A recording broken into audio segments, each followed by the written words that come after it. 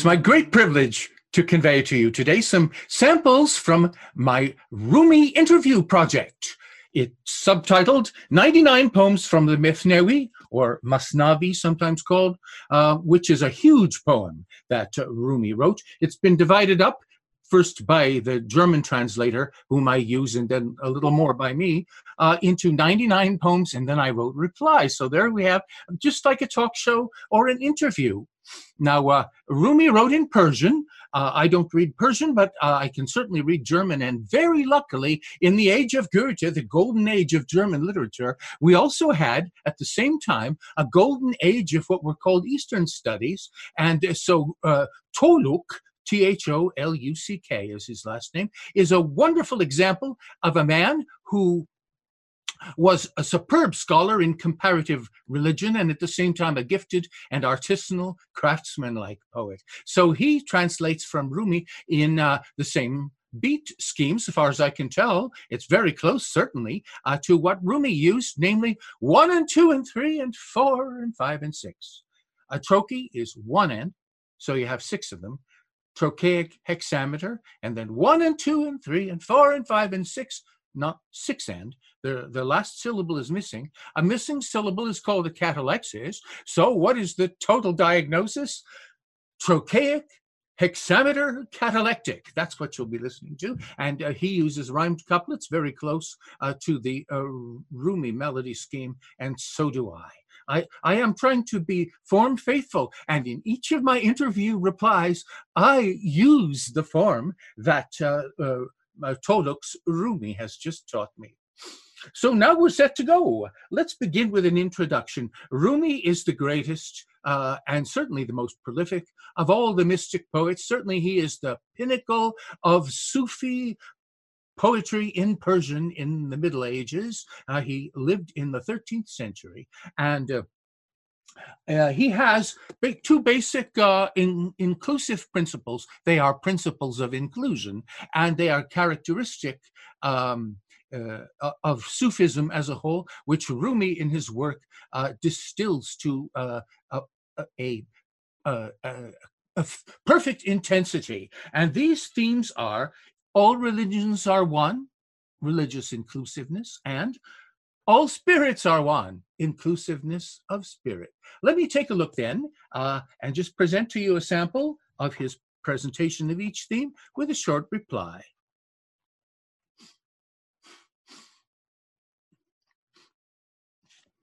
Here we go.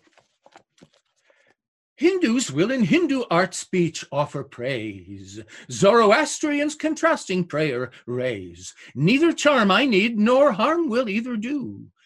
All these folk are pure, and pearls will each bestrew. This is wonderful. So he begins his poem with, or the poem as we've shaped it here, with the Hindus and the Zoroastrians. Sufism also had a heavy influence, besides that from Hinduism, from Buddhism, from Judaism, from Christianity. It's the goal of Sufi poetry, it's the goal of Sufi practice and teaching to transcend all the religions which are formulated and which have names. So he includes here, interestingly, not only the Hindus, but the Zoroastrians. I didn't think about that until I read this poem, the Zoroastrian influence on Sufism, but it might be what is coming through in Rumi's very special use of fire imagery. The Zoroastrians, an ancient Persian religion, were venerators of fire, and the religion is still practiced by the Parsis in India today, for example, as in other places.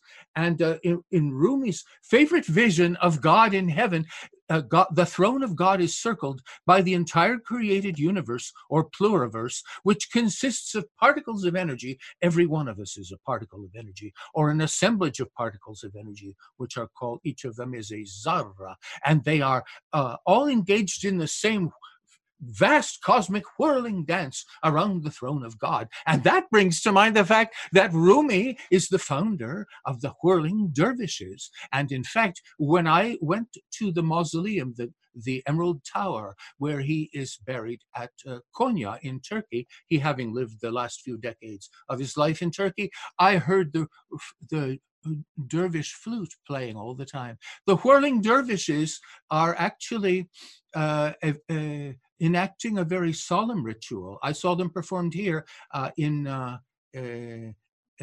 the Anderson Center at Binghamton University, and right here in my hometown. And the dervish performance was calm and stately and composed and contemplative, with every gesture having meaning. So it isn't a frenzied whirl, but in the fire vision of Rumi that I just recounted to you, there is a speedy and a lightning-like flashing whirl around the throne of God. Let's try this poem again, this time without any interruptions or distractions.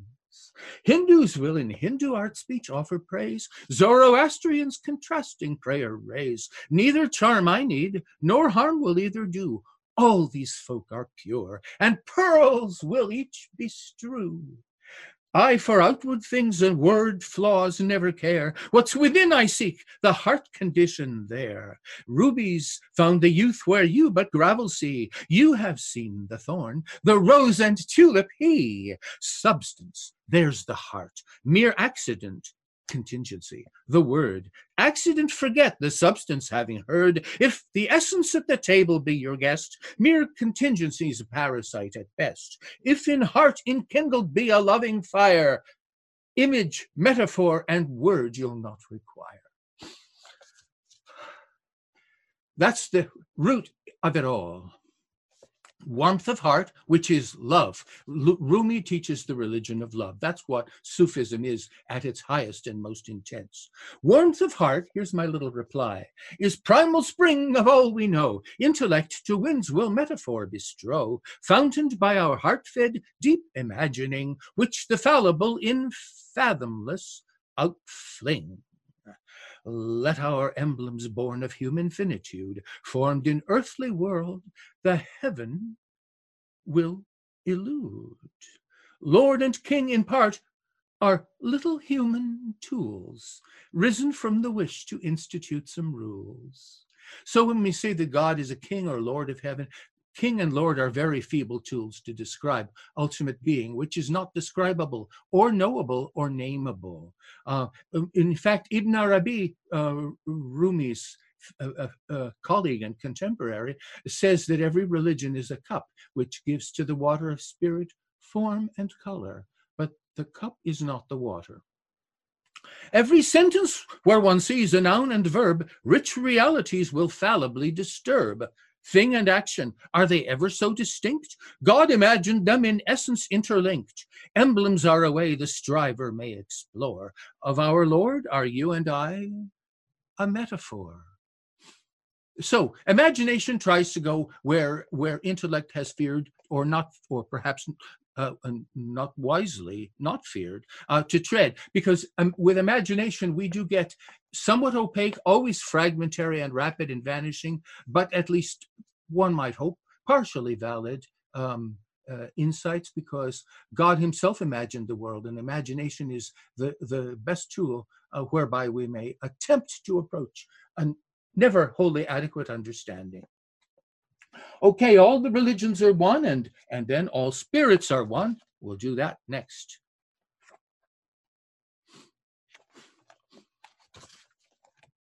When the eye's been opened by the light of day, spirit may lament that light must fade away. Should the spirit fear when light of day shall fail, pain's far stronger if no spirit light avail. Yet in spirit, friend, you have a pair of eyes, wanting clearer light than sun in higher skies. How I'd love to see myself in such a light, whether daytime handsome or as dark as night. Spirit image many places have I sought, yet by such a grace was nowhere ever taught, till I learned at last the face of God upon spirit would discover mirror light had shone. Hallelujah, I cried, my soul at last I've found. Has not heaven in your holy eye been crowned? Careful, said illusion in a prudent tone. Not in him, your soul will in yourself be shown. Yet from eye divine a fit reply there came. I am you, and you are I. We are the same. And my answer, soul and body both to you I, Lord, commend. Nothing do I fear, your presence you will lend. Such the statement I in youth was told to say, that my soul be tranquil at the close of day. Poet bravely made the crucial lesson clear. I, the soul and seed and center, needn't fear. I'm the likeness of the origin, and yes, fearless can by distracted action bless. Jesus taught that perfect love gets rid of fear. Moses, self and neighbor love, for both are dear. Life's a blessing that you never could deserve. See yourself in heaven and the truth you'll serve. Creature was created that it might create. You are being, grateful stay in high estate.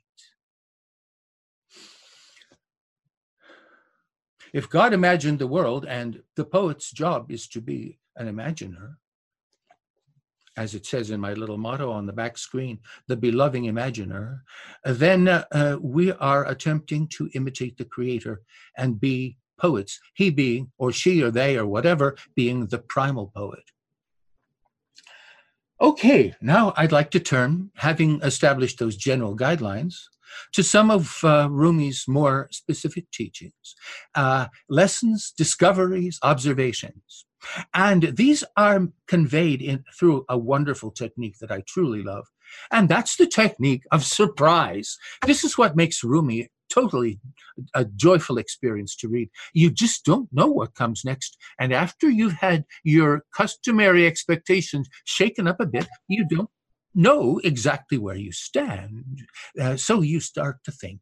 That's the idea. Sufi always wants to jolt you out of customary patterns into new thought, new insight. So let's try this one. This is one of my favorites from the whole book.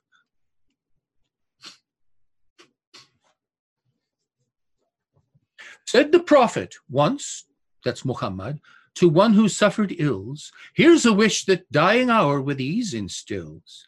Lord of love, allow me far from here to roam. Bring me in your love to ever-during home. Faithful ones, that is the righteous, the good souls, at resurrection time inquire, were we wrong to think we'd view the hellish fire? Right through hell we understood our path would go. Why no smoke or flame, if that indeed were so? They may be familiar with the Christian tradition that Jesus, before being raised up, went to the underworld first. That is, he traversed the realm of hell. And so the righteous who have been resurrected to heaven, they wonder why they didn't go through any torment, or at least a brief view of it. Did they not also have to go through hell? And here's the answer. Came the answer fast. Believers, that was hell. Hell was where you were, the pit or the abyss, though it might appear a pleasure realm of bliss. All desires that offered torment for reward, you by virtue have transformed, in soul have soared. Flames of haughtiness that nothing leave unburned, you to rosebed of humility have turned. Mid the flower bed the nightingales of praise, chanting lauds to me, resounding echo raise. Now you know why hell, abyss, and pit became fragrant Eden of delight and sacred name. You thought you were in hell, or rather, you thought you were in heaven, but you were actually in what most people call hell. For you, it was heaven, because your mentality transformed it. And what does this show? Heaven and hell are in you and in me, and not elsewhere. Now, this is fascinating because in Milton's Paradise Lost, we find the following statement. The mind is its own place, and of itself can make a heaven of hell, a hell of heaven. Mind can be a place and of itself can make heaven out of hell or hell of heaven. Take just the thought that Milton here enunciates. Isn't it what Rumi claimed? What so elates hearers of the wisdom Milton had inspired is the knowledge that what spirit had desired, it attains by conquest over all but light. Such the might of love, how laudable that might. Who's the speaker of the words that Milton wrote in this drama of the fall? Surprised, we note, no one else but Satan. He, the prince of hell, is it of the underworld to us he'd tell? Milton thought so, never guessing he had turned hell to heaven, as from Rumi you have learned. This statement, the mind is its own place and of itself can make a hell, a heaven of hell, a hell of heaven. This was loved by the poet Shelley so much that when he wrote his famous world-class essay, Defense of Poetry, he uses this as his personal motto, never telling us that it came from Milton's Satan, but then. Milton transformed the devil into an angel as he transfigured hell into heaven with a statement like that, which Rumi applauds with all his heart. Okay, now that was a bit of a surprise, wasn't it? I promise you a couple more. Let's try.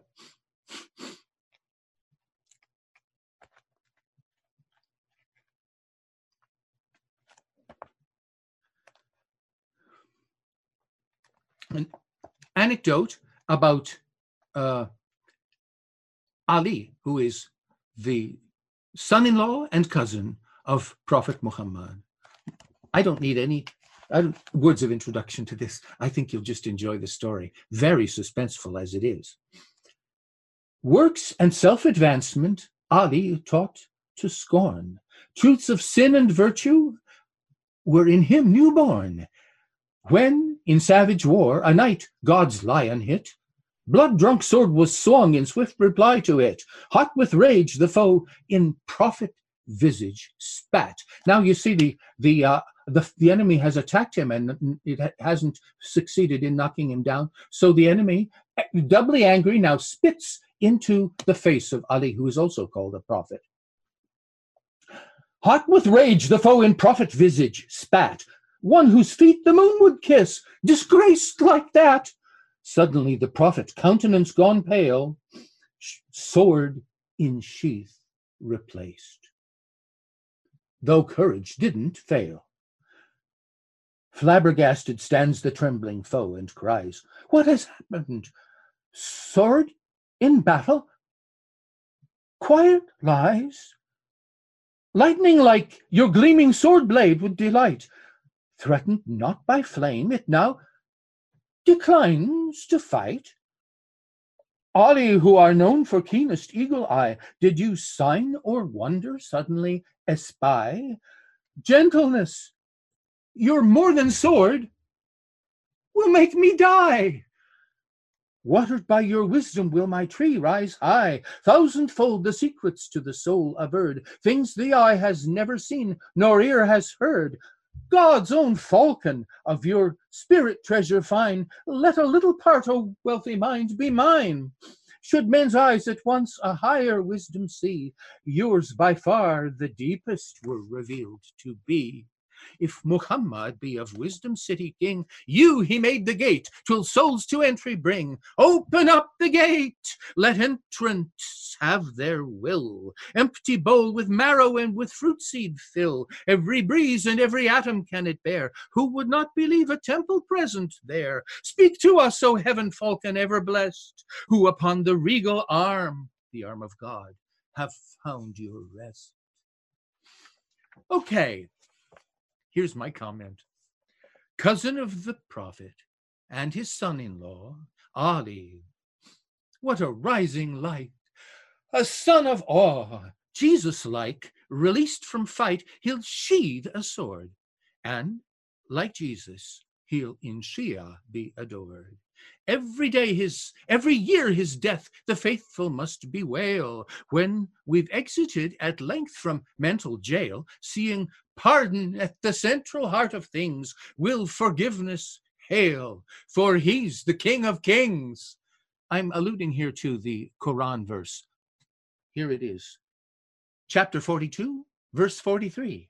And verily, whoso is patient and forgiveth, lo, that verily is of the steadfast heart of things. Patience and pardon are at the steadfast heart of things. And what is ultimate being? God, if not the steadfast heart of things, who is here equated with patience, with forgiveness, and with pardon.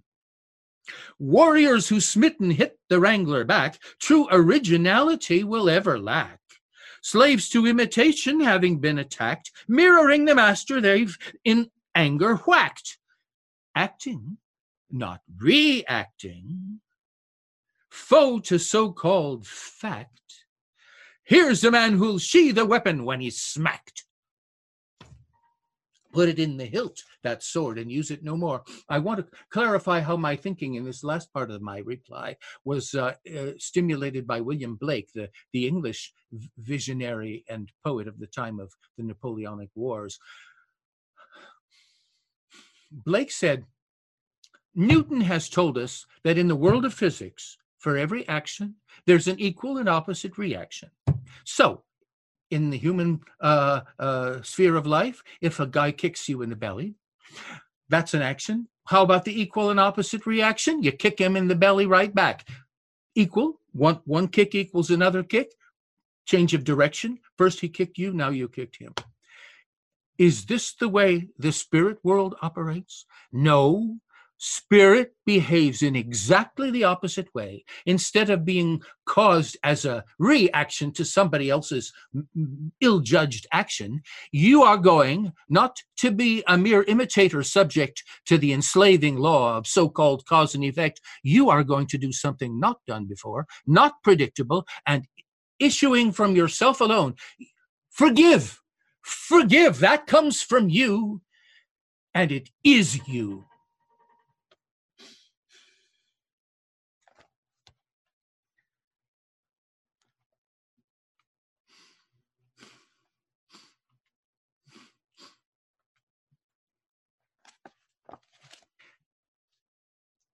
Surprises, right? Here's another one.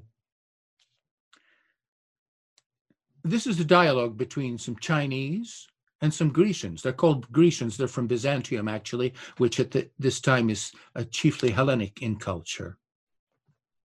Said the Chinese men, will ever painters be? Said the Sultan, said the Grecians then, the painters we. Said the Sultan, please compete and let us see who a mural may create more skillfully. Greeks the masters are of painting theory. Practice though will show, I'm sure you will agree. So the king a building indicates for each. Grecians and Chinese will see what height they reach. 1,000 colors would the latter now require. Kindly grants the Shah whatever they desire. Every morning from his treasure house he'll bring 100 piles of color. He's a gracious king. Yet the heaps of hue the Grecians merely scorn. They for color annihilation each were born. All day long they polish. Wall at length must yield brightness like the shine of greening heaven field. When Cathayan painters, that's the Chinese, have their labor done, they proclaim it to the Shah by thunder drum. Hasting to the place, the brilliance he can see, nearly overwhelmed by blessed gleam is he. When the Greeks unveil at last their mural face, sun rays through the cloud are breaking. Heaven grace, such a polishing the Grecians gave their wall, it would mirror Chinese colors. One and all, Chinese colorations brightly unified, here more splendid seemed to the discerning-eyed. No, my friend, the Sufis Grecians are like these, free of book and master, they with virtue please. One's the task of Sufis on our planet, they make the heart more or pure mirror of our God each day. If the heart be mirror, lunar bright and clear, 100,000 pictures perfect there appear. This is a very much loved story. It's been told by lovers of Rumi, of Islam, and simply a perfect metaphor for hundreds of years. And yet I had to ask myself questions about it. Is a mirror so superior to a painting? Here are my thoughts. If the light of oneness be the color white, others all enfolding in a sum of light, 'tis the emblem of the love that in the heart houses all the 100,000-fold of art. Yet in heart should treasure never buried be. God is color too. The lover true is he, who the treasure of creation so outpoured that it 100,000-fold might be adored. 'Tis by doing that we mirror one who makes. 99 the names of God the prophet takes, highest pleasure then reflecting heaven fires. 99 the names Muhammad thus acquires, virtue thrives in mirror making, painting too. Rumi, I in conversation mirror you. See what I'm saying? I'm saying the mirror that the Grecians built mirrored what? It mirrored the Chinese painting. What does a painting mirror? It doesn't mirror a creation created. It mirrors the creative drive which is creating. Why? Because you're painting, you're doing something, you're creating, and in this way you are perfectly imitating, and imitation is surely a supreme act of love, the great creator of all. Writing poetry, you imitate the greatest poet, the originary poet, the originative poet, and in painting you imitate the primal painter. I just love to be stimulated to think by Rumi. And here is one last surprise example of Rumi's teaching, where he says, or presents what you might not expect. This is particularly interesting because this is a story about a monk. Sufism is a monastic practice. The Sufis wear habits and hoods or cowls, and both of these traditionally are blue. And in this particular case, the monks have gone to the Father Superior, the Pir, as he is called, to complain about the behavior of one of their number, who is a blabbermouth, a glutton, and a lazybones. Sufi monks their wayward brother dared despise, called him spider, likening themselves to flies. Scornfully would they complain to cloistral Pir. Triply punished ought the spider be, that's clear. First, his non-stop mouth like bells will loudly play. Next, he'll eat 3 camels' stock of food each day. Third, then 7 sleepers, sleepier is he. Sheikh agreed at last. Then bring him here to me. He to Spider would explain an easy test.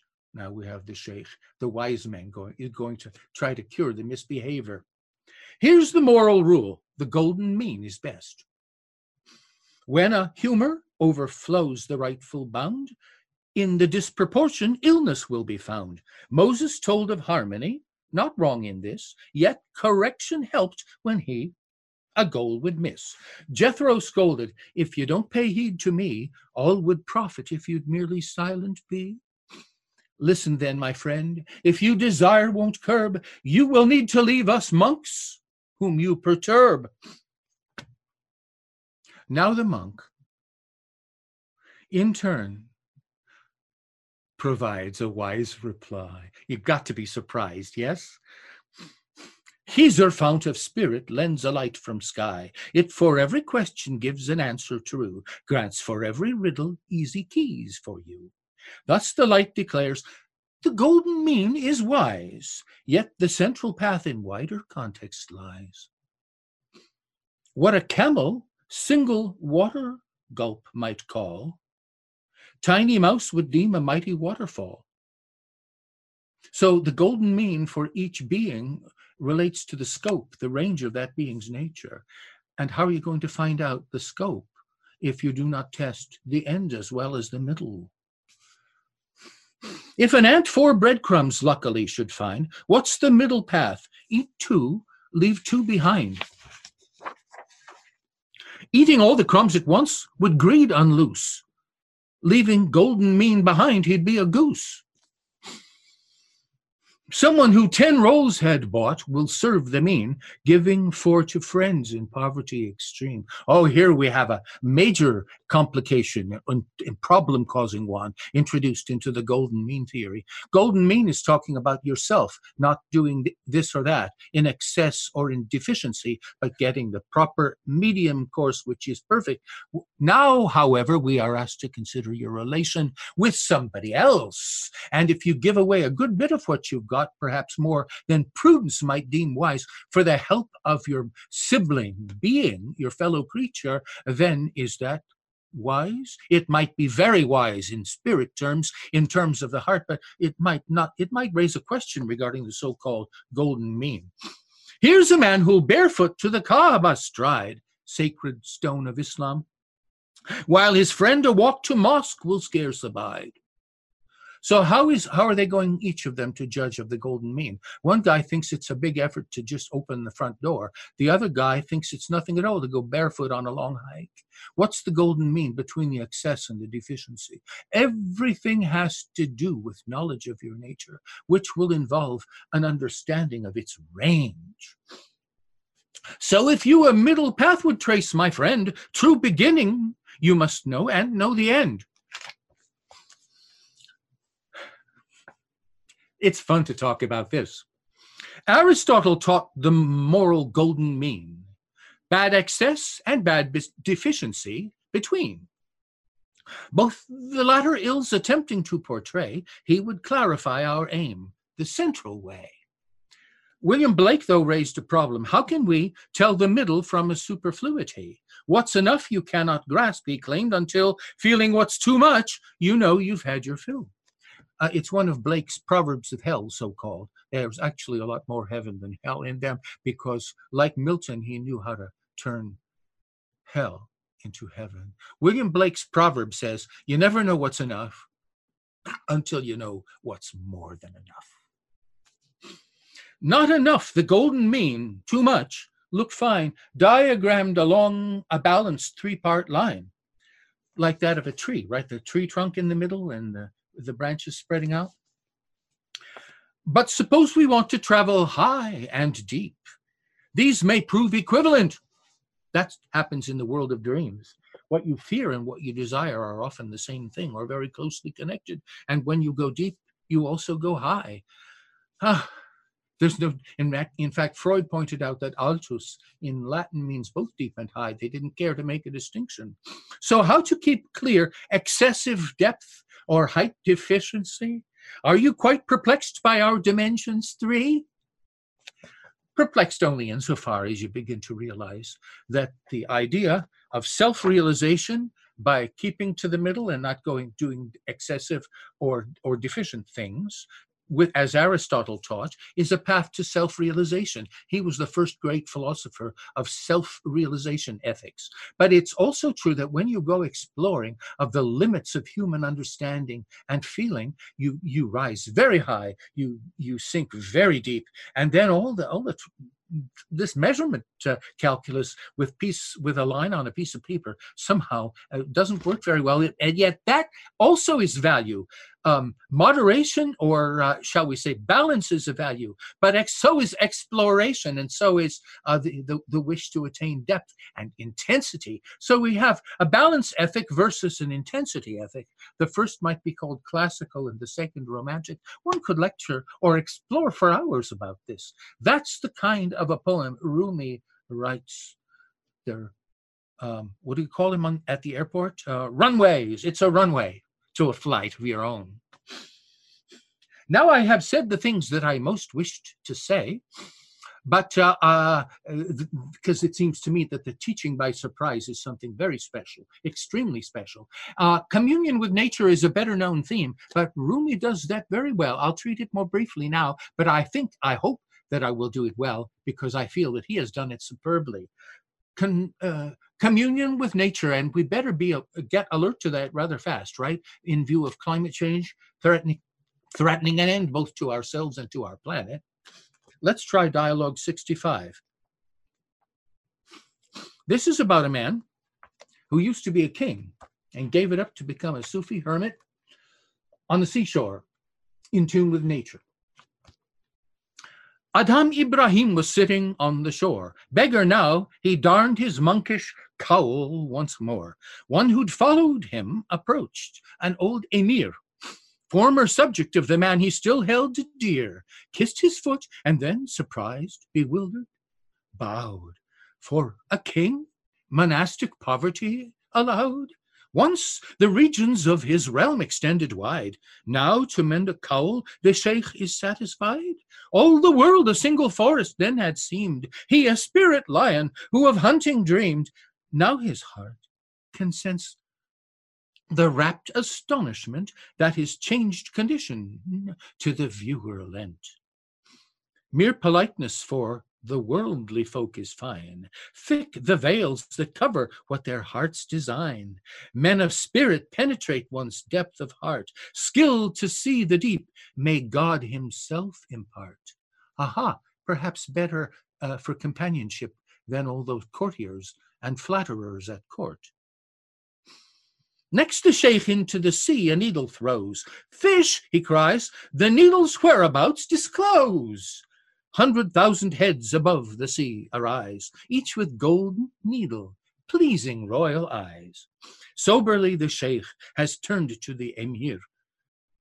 Do you wonder why in cowl I now appear? Fun to comment on this one.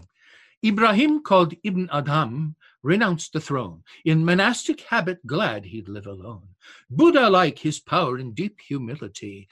As to Francis, St. Francis, creatures of the air and sea listened to the voice of one who joyed to praise, King of all the kings, and laud his works and ways. To King Solomon to mirror he begins, who could speak with eagle, hoopoe, emmets, jinns. Buddha touched the earth to show where strength may dwell. 100 blossoms then in confirmation fell. I love this Buddha story. He 10,000 demons banished by a thought, such the power that once awakened love has wrought. Who the center reached has felt a kinship wide, sowing on the shore the holies glorify.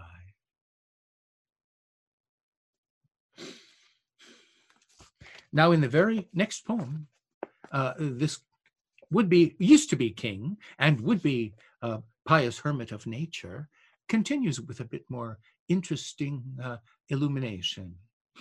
Though the lordship of my realm indeed was great, greater far the heart realm's power in humble state. Merely outward was the former, now within you to find the hidden trace of power begin. One to town an orchard twig may freshly bring, yet the orchard whole is no one carrying. While who the orchard then, of which the world entire is a little falling leaf, would not desire?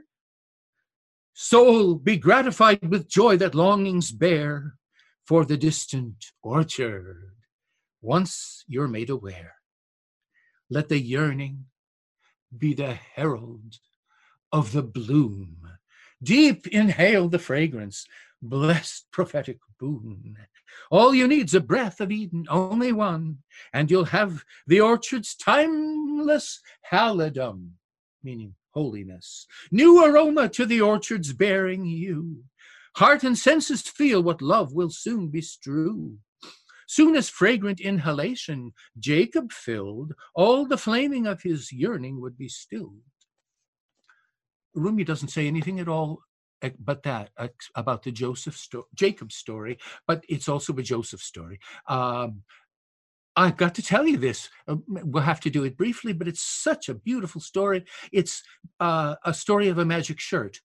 I've talked to people in Egypt when I taught there for a month, and these being brought up in Islam, they'd never heard the story of Joseph and the coat of many colors. That's in the Hebrew scriptures, and that they are holy to Islam, but they're not quite so widely taught or widely known. And in America, I have taught to people not raised Muslim and asked them if they know the story of Joseph or Jacob and the magic shirt. It's really Joseph's shirt. He gave it to Jacob. Joseph in the magic shirt rather than the coat of many colors. And guess what? Not a one had ever heard of it. Isn't it nice to get the traditions together? Because when you compare your Joseph stories, you find deep wisdom in each one of them. But whereas the coat of many colors was an exciter of envy, we'll see in a moment that the magic shirt is a means of reconciliation. Here's what happened. You know that Joseph was put in a well by his brothers who were deeply jealous of him. He had 11 of them. And he was found and taken as a slave to Egypt and was bought by an official. And the official got the idea. Well, he got an idea from his wife. The fact is that the wife thought Joseph was the most beautiful man in Egypt. That's an interesting new thing that you didn't know from the Bible. It's introduced into the Qur'an. Joseph is just very simply the handsomest man in all the country. And the official's wife promptly fell in love with him, or if that's the word, I don't know. What she did was she tried to seduce him, to attract him. She pursued him. It didn't work, and so she blamed the victim, not herself, and she called Joseph himself. She called him a seducer. She said he was trying to pursue her or stalk or assault her, and immediately he was thrown into jail. But rumors started to circulate. Anybody who knew anything about the woman and had looked at all at the behavior of Joseph knew this couldn't be quite right. And so the official called Joseph out of jail and asked him to defend himself. And Joseph said, look, if you think I was the pursuer, why don't you try to explain the fact that the shirt, you can see it, is ripped and badly ripped behind, not in front, but behind. Somebody was clearly chasing me. Do you not think? And Joseph was immediately freed. Well, that's a happy story. But then later on, Joseph, of course, becomes second in command to Pharaoh and gives gifts. And when the famine comes and his brothers are asking for a gift, father is left at home. He not only gives them all they need, but he gives them something else very special, the shirt, which by the blessed power of the ultimate being has been dowered with a very special gift. And he tells his brothers about the gift. He says, ask our father Jacob just to put this shirt over his face, or you can do it for him, and it will cure him of his blindness. That's another thing you didn't know from the Bible. Jacob was so aggrieved at what he thought was the permanent loss of his most loved son that he cried his eyes out. He went blind with misery and sorrow. And now we have the miracle cure. And of course, well, I don't have to tell you what happened. I'll tell you that in a minute. First, I want to tell you what the next thing, right next to what happened, is here are the brothers. They're all, several hundred miles away. And Jacob is a prophet. There are many prophets in Islam, not recognized as such in the Bible. Jacob was a prophet, and he knew that something was on the way, and he knew it because he could smell the fragrant aroma. Joseph's sacred shirt gave forth such a powerful heavenly fragrance that it could be sensed hundreds of miles away by the heightened prophetic sensory equipment of Father Jacob, and he knew that something wonderful was going to happen. And what's more, he knew what it would be. So, of course, the shirt was laid upon his face, and he was healed of blindness immediately. And the Persian poets fell in love with this symbol, and so they developed Joseph's aromatic shirt as an emblem of the way the spring itself, with all its blossomy fragrance, comes to rejuvenate the life of our planet. So here's my reply. I had to tell you that story. The reply is not terribly clear without it. Whence can Jacob gain the fragrant breath of air? Aromatic is the shirt. his brothers bear. Gift from Joseph, whose compassion well is known, he to be the right hand man of Pharaoh's grown, and with kindness linked to power, he'll bestow food for aid in famine. Too, he'll cure the woe Father Jacob felt, who'd cried himself quite blind when his son abducted. Comfort none he'd find.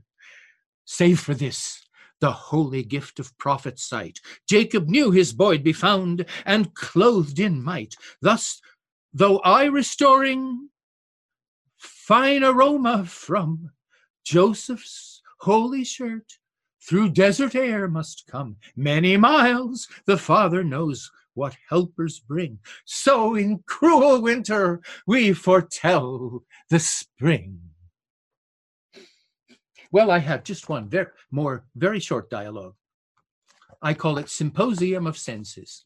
I like it very much because basically what Rumi tells us is that when one sense is invigorated and enlivened to the beauty of the things of nature, it enlivens all the other senses because they're all basically from one source and they glory in unified action. That's a variant of what Rumi's colleague Ibn Arabi, whom I mentioned before, said when he wrote a poem to tell us that when a person prays, one person, that person is an entire congregation at prayer, because every atom, every molecule, every blood and vessel and artery, every nerve fiber and sinew, every thought and feeling are all praying with him. A vast congregation is led by that single mullah. Though the congregation be invisible, they are there. So let's listen to this Rumi praise of the senses in their concord, in their symposium. That's Greek for drinking party. All the senses five together are entwined, for they all from single origin have climbed. Strengthening of one will nourish all the rest. He'll be cup boy, bringing others wine the best. If a mystery to one sense be revealed, he'll assure it will to all be unconcealed. As a love will grow when eye looks into eye, each the other's hidden power bringing nigh. Any sense a loving eye for all can aid when attracting strengths that deeply are inlaid. Any person praying, claims Ibn Arabi, is an imam, congregation leader. He guides in chorus all the body organs. They form the flock he leads, while each to God will pray. Every organ all the rest will teach and aid. So a little world of singers will be made. Adam, who the names of God could tell, had first shown the central human soul as universe. It says in the Qur'an that Adam recited all the names to the angels, usually taken to be the angels' own names. But Sufi teaching says that the names of the angels are qualities of the Lord God himself. And there are 99 rubrics of them.